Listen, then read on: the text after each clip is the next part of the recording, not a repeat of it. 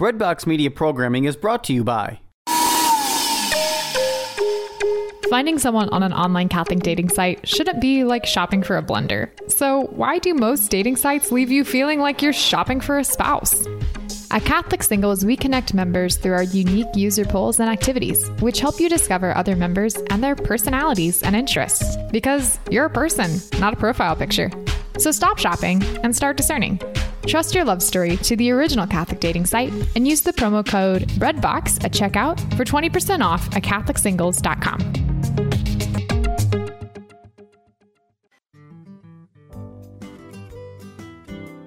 Judy Hare was a bankrupt, homeless, drug-addicted college dropout on the brink of divorce, but is now a seminary graduate and devoted wife and mother of 4 children. What happened? Find out in her autobiography, Shattered: How God Restored My Heart and Life. Her journey of faith has been called brutally honest, truly inspiring, profound, heartbreaking, and life-changing. Shattered is available now for only $15 on her website, judyhare.com, on Amazon.com, or at your local Catholic bookstore. As Judy says, it is never too late to become the person you deserve and desire to be. So stop wishing for change and start doing something about it by reserving your copy of Shattered today.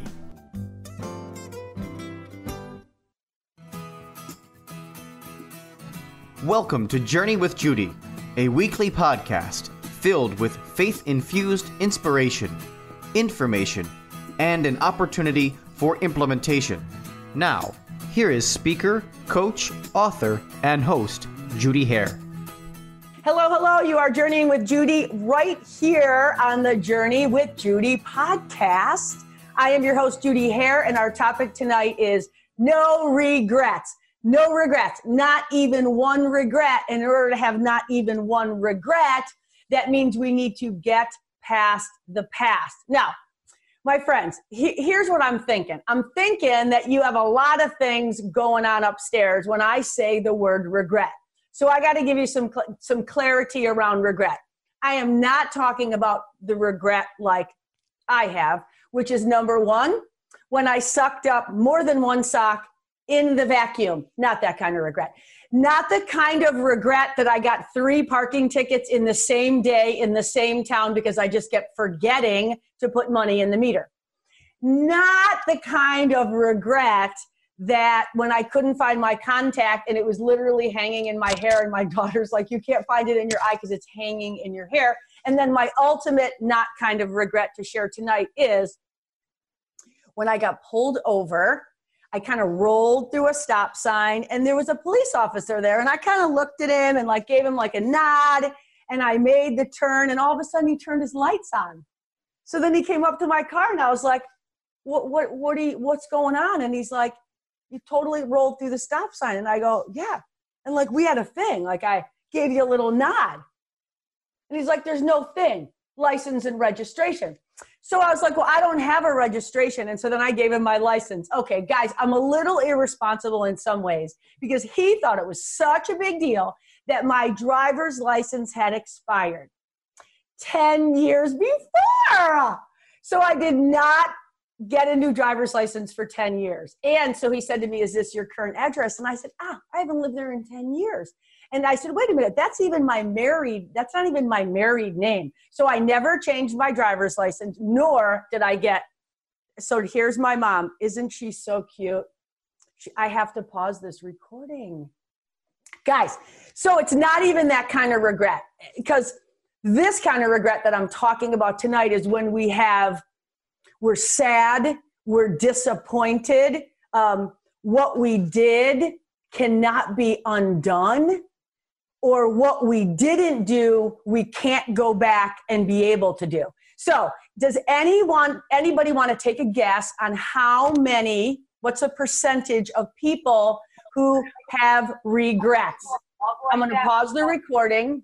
The fact of the matter is 85%. Now, this could be an old poll and all of you could be right. And since I don't really believe in participation trophies, all of you are not the winners. You cannot be the winners. Okay, so here's the thing. It's this thing that keeps you awake at night. It's this thing that can actually be a paralyzer in your life. This kind of regret. You don't even know it at the conscious level. Somehow deep down, unconsciously or subconsciously, there's this thing that we can't get past. So when my kids were younger, they used to play video games, and I would hear them saying, I owned that. Like they owned it, right? I schooled it, I owned it. And that got me thinking to this thing about regret. Like it can absolutely own us. Regret can absolutely own us. The other thing it can do is it can follow us. See, when we have a regret that is not resolved, it owns us and it can follow us. One of my favorite quotes as my kids were growing up was, the present will someday be in your past, and your past will always find itself in your future. So the present will someday be in your past, and your past will be present in your future. Now, don't we all wish we knew that when we were big, like making some big regrets? Because if we could do it over, we would do it over. And if we're thinking about it tonight, we might even be thinking, I don't even remember those things. I would propose that not remembering them at a conscious level is not the same as not knowing that it happened and that we are harboring some kind of regret. So if we could get past the past, we would. And here's what's so interesting is it actually can be helpful to have regrets. In the kingdom of God, everything gets turned upside down. So that makes a lot of sense according to Jesus. So I know many of you could not relate to one of the regrets I shared with you. So maybe you can regret some of these regrets. Here's the biggest regrets. I wish I had been more loving. I wish I had been a better spouse, parent, or child. I wish I worked less, was happier, lived, can't read my own writing, lived their dream. Another one was, I wish I had taken better care of myself. Another regret was, I wish I did more for others. And lastly, I wish I chose meaningful work. So if regret is a feeling of remorse, sorrow, disappointment, because you've decided that something has been lost, something has been missed, something has been done or can't be undone, that's the kind of regret we're talking about tonight. So, as I mentioned, it's not the, well, I shoulda, woulda, coulda done this one thing. It is the fact that your world could be completely different if you did. Right? It's not that I shouldn't have, wouldn't have, couldn't have. It's that if you did do it, your whole world would be different. And here, the whole spectrum, it always applies to everything: financial, relational, spiritual, academic, professional. Every area of our life has an opportunity to have some things we wish we could do over. And so when we have regret, we're saying like, I know the mess that I made. I read a quote earlier today that said we spend half of our life making messes and the other half blaming other people for them. And then we start cleaning them up ourselves after we accept responsibility. So half of our life we're making messes and the other half we're cleaning up the messes we make. Because here's the thing about regrets. There's a consequence. There's an outcome. There's typically an unintended impact that if we knew that we knew that we knew that our present, which would someday be in our past, and that past would be present in our future, then that means maybe if we knew better, then we could do better, right? So if we knew better, we can do better. This is the kind of thing that you can't undo. You can't undo it. You can't go back and change it. You can't get out from underneath the weight of it. Like it's that heavy. And here's what's so beautiful about the Word of God. So Paul had almost as much of a PhD as me when it comes to this topic. Like all that makes you an expert is experience. And if you got a lot of experience in regret, just call yourself like a PhD in regret. So Paul was like the biggest regretter ever. And here's what he said. He wrote this letter to the Corinthians, second book of Corinthians. And here's what he said. Even if I made you sorry with my letter, I don't even regret it, because I did regret it initially. And now I see that my letter has grieved you, though only for a while.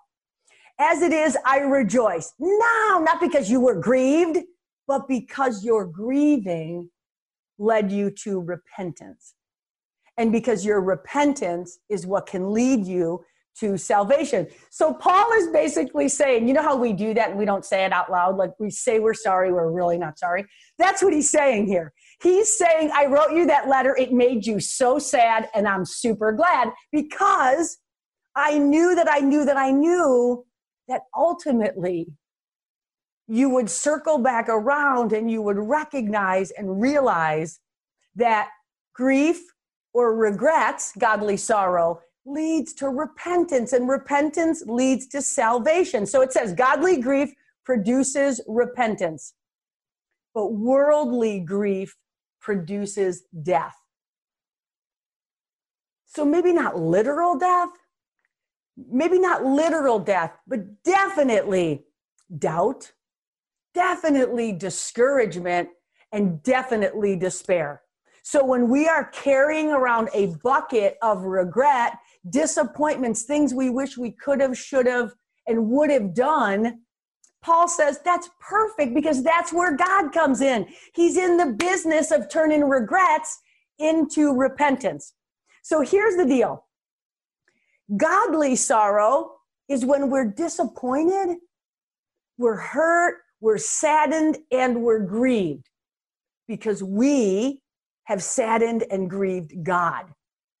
That kind of godly sorrow. That's when we're sorry. You know how, like, those of you who are in a relationship or have children, you know how you wanted your kids or your spouse or your person to be sorry? You didn't want them just to say they were sorry. You wanted them to actually be sorry. And when you couldn't get that, you would just settle for, all right, well, at least just say it. Just say you're sorry. Even if you don't mean it, just say it. Well, here's what Paul is saying. He said this sorrow can be godly or it can be worldly. Because if it's godly, it's rooted in the truth of who God is and of who you are. See, worldly sorrow is, I am regretting that because I got caught.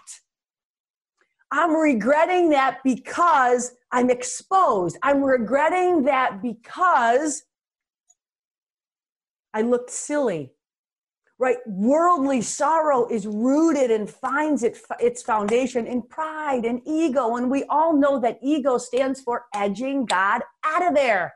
Like there's no room for God when we have pride. So worldly sorrow, I got caught and it's costing me more than I thought. Godly sorrow, on the other hand, says, in the light of truth, I come to you in safety, in comfort. Make sense?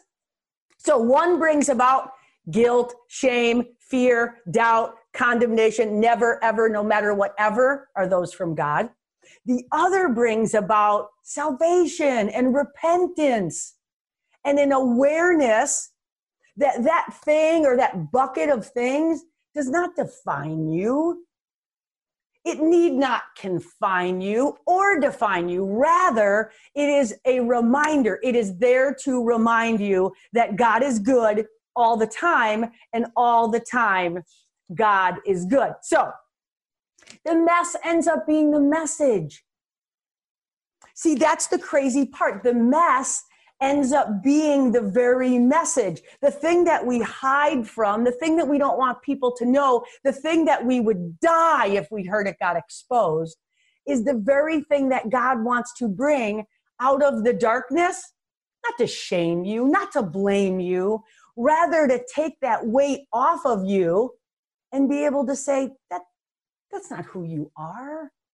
That's just what you did or didn't do. It's not who you are. It's just what you did. And in the kingdom of God, that is just such profound truth, because we get tripped up, my friends. We get tripped up believing lies. That was the opening prayer. Like, help us to be truth tellers and lie dispellers. We got to know the truth to tell the truth. And we are living right now in a world where the truth has become a lie and a lie has become a truth. And we're not even sure what to believe and who, if anyone, is even telling the truth. This, on the other hand, is the word of God. I tell my kids, this is what I'm going to leave them when I die. They weren't happy about that. They're going to be happy someday. This is my Bible. This is the answer to every question and the solution to every problem. How could you not even? My daughter's on the call and she said, how cool. Yes, you can have the Bible only because you're on the call, sweetheart. Yay. So here's the deal, my friends, is back to the owning it, right? That I owned that. When we own our stuff, when we revisit and when we remember and when we bring from the darkness into the light, it no longer confines us. It no longer defines us. See, sorrow is this thing. It's this platform. So it's almost like a stepping stool to God. So when we're feeling a godly sorrow and we have a repentant heart, then ultimately that can and does lead to salvation. See, little story. We have our son move back home with us. And when I said to my man, guess what? Our son's moving back home. Because this is a Christian call, I can't even tell you the text message that he said back. It had a couple letters. And anyway, it didn't seem like he was super excited. And so I reminded my man that our son is probably saying the same letters about coming home, because the plan wasn't to come back home once you left, my friends. You know that statement that said, hey, if we knew better, we would do better. Well, for the last couple weeks, we have had countless hours of conversation with a young man who has been confined and has been defined by decisions, by results, by fear and doubt and shame. And I got a chance to do it better. My man and I are crushing this thing, being able to go, oh, babe, I know it seemed like that. I know it looked like that. And if we're being honest, it totally was like that. However, now we know better. So now we can do better, because the number one regret, not mine, not because my contact's sucking up the sock in the vacuum cleaner or getting 3 tickets in the same day, not that kind of regret. The kind of regret that said, I wish I had been more loving. See, I wish I loved harder. I wish I loved less conditionally. I wish I loved me enough to love my kids and my man and my family better. See, this godly sorrow says you did the best you could with what you had. And now I want to pour in something bigger and something better that you could ever even ask, dream, or imagine. And so even though I was never a big fan of like when they leave, see you later, bye. And I said, Dad and I were kind of digging, you know, the empty nester. Empty nester means you ain't here and we are. That's what that means. And now this whole thing has turned around and God has made this beautiful opportunity to go visit the past and to dig up some things that we didn't even know. Because remember, the regrets are unconscious. They're subconscious, but I can promise you they are playing out in everything that you think, say, and do. And so we got some real healing taking place. And I am so grateful to God for godly sorrow, for a repentant heart, and for the ability to be sanctified, even though I don't even deserve it. So you got to love that. Amen and amen. Thank you for choosing to journey with Judy. I invite you to connect anytime on any platforms. Please follow me if you so desire. And it is never, ever too late to be who God has called you to be. Thanks for listening to this episode of Journey with Judy. To learn more about Judy's coaching ministry, receive a complimentary session, and other services she offers, visit judyhare.com. If you enjoyed today's episode, please share it with a friend.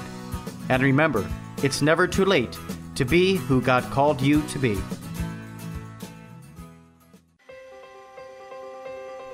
Looking for a way to build daily prayer discipline?